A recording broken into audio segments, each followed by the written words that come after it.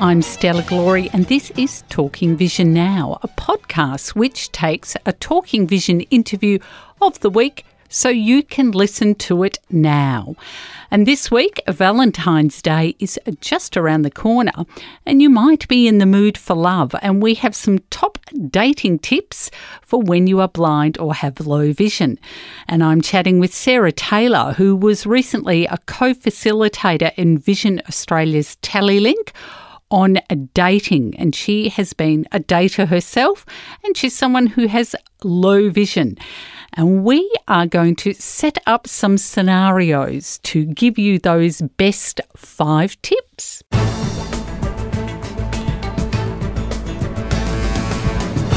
So Sarah, we were talking earlier and you mentioned that there is a bit of a change in attitude or a trend in the way that disabled people are viewed both romantically and more as sexual beings as well. Oh, I do. I think it's changing for the better, for our benefit. I think that worldwide there's definitely a movement into dating with a disability. I think just because you're disabled doesn't mean you're less human. So I think absolutely we still have the same needs as everybody else. And this is my observation because I'm on Twitter quite a bit and I follow a number of disability activists and disabled folk. And I wonder how much social media is responsible for breaking down some of those barriers and raising awareness. I would think that would have a major impact. I think it connects everybody. I think it creates groups and people are able to share their stories and be heard better. Yeah.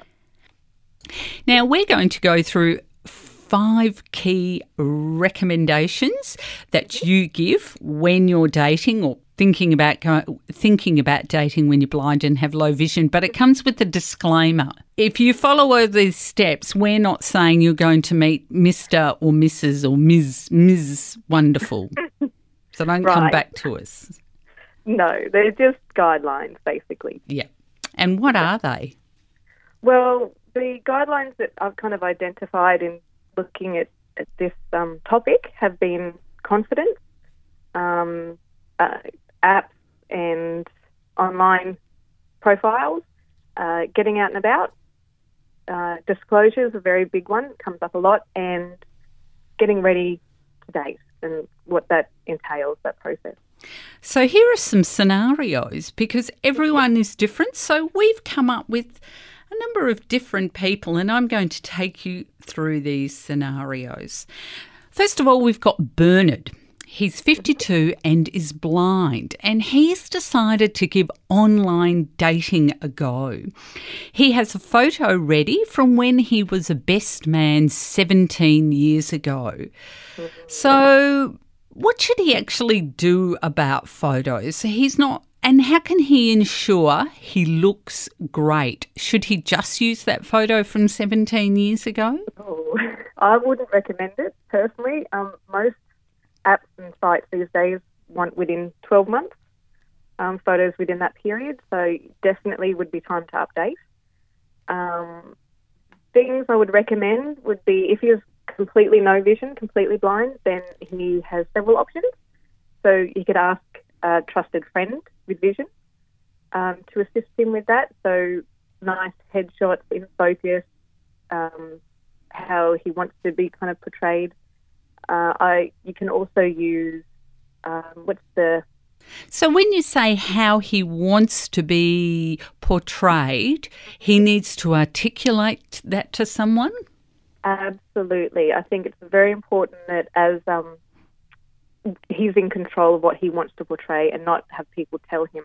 Mm. So if he wants to portray that nice confidence, like where does he want to be standing? Where does he want the picture? What's in the background? Like what's he trying to say to his potential date? There is iRevision. He's more than welcome to use that app if he wants to keep it a bit more private and personal, or that application. So get them.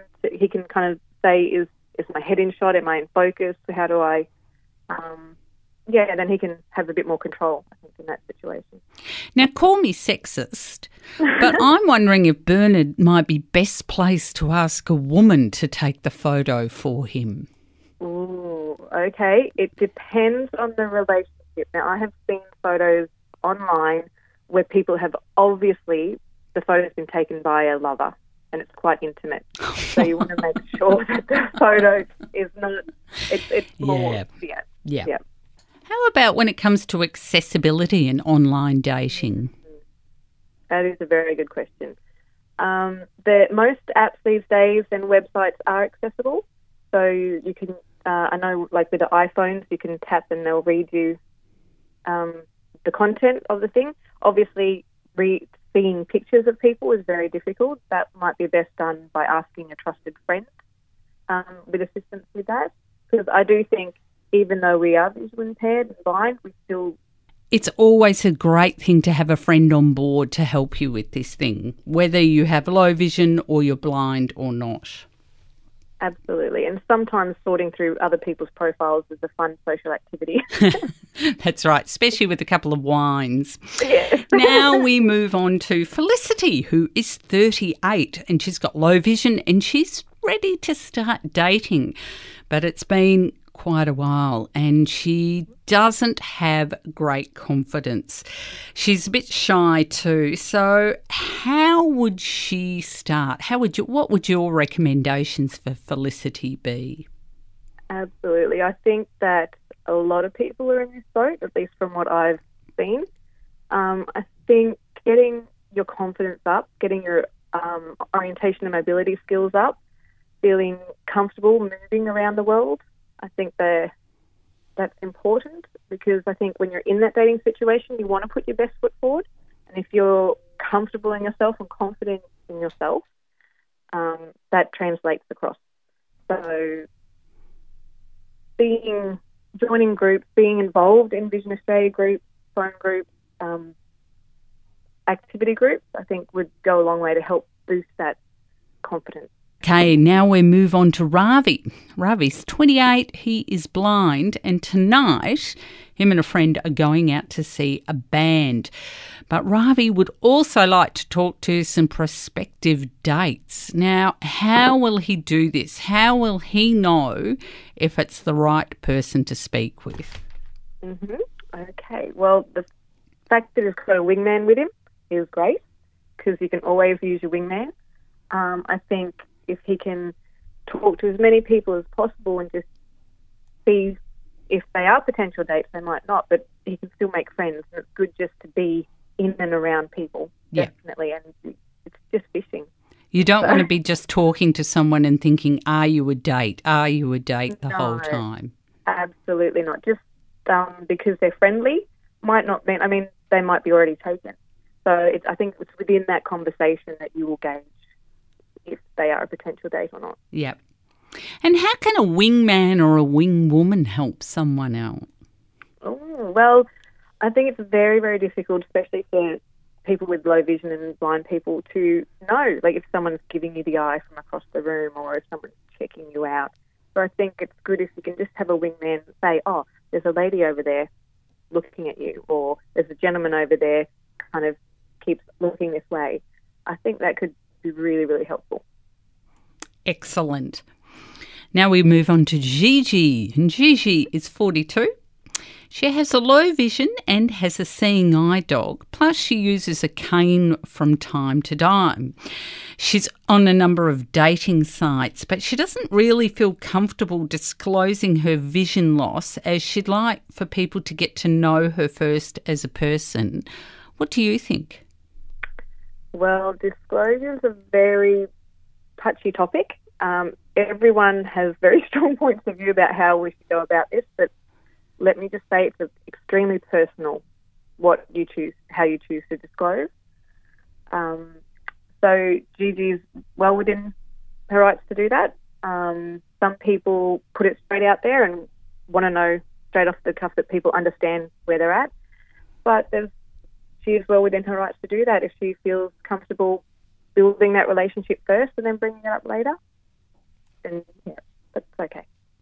Good news. Bernard, Felicity, Ravi and Gigi have all got potential dates lined up for this coming Saturday night. Woo!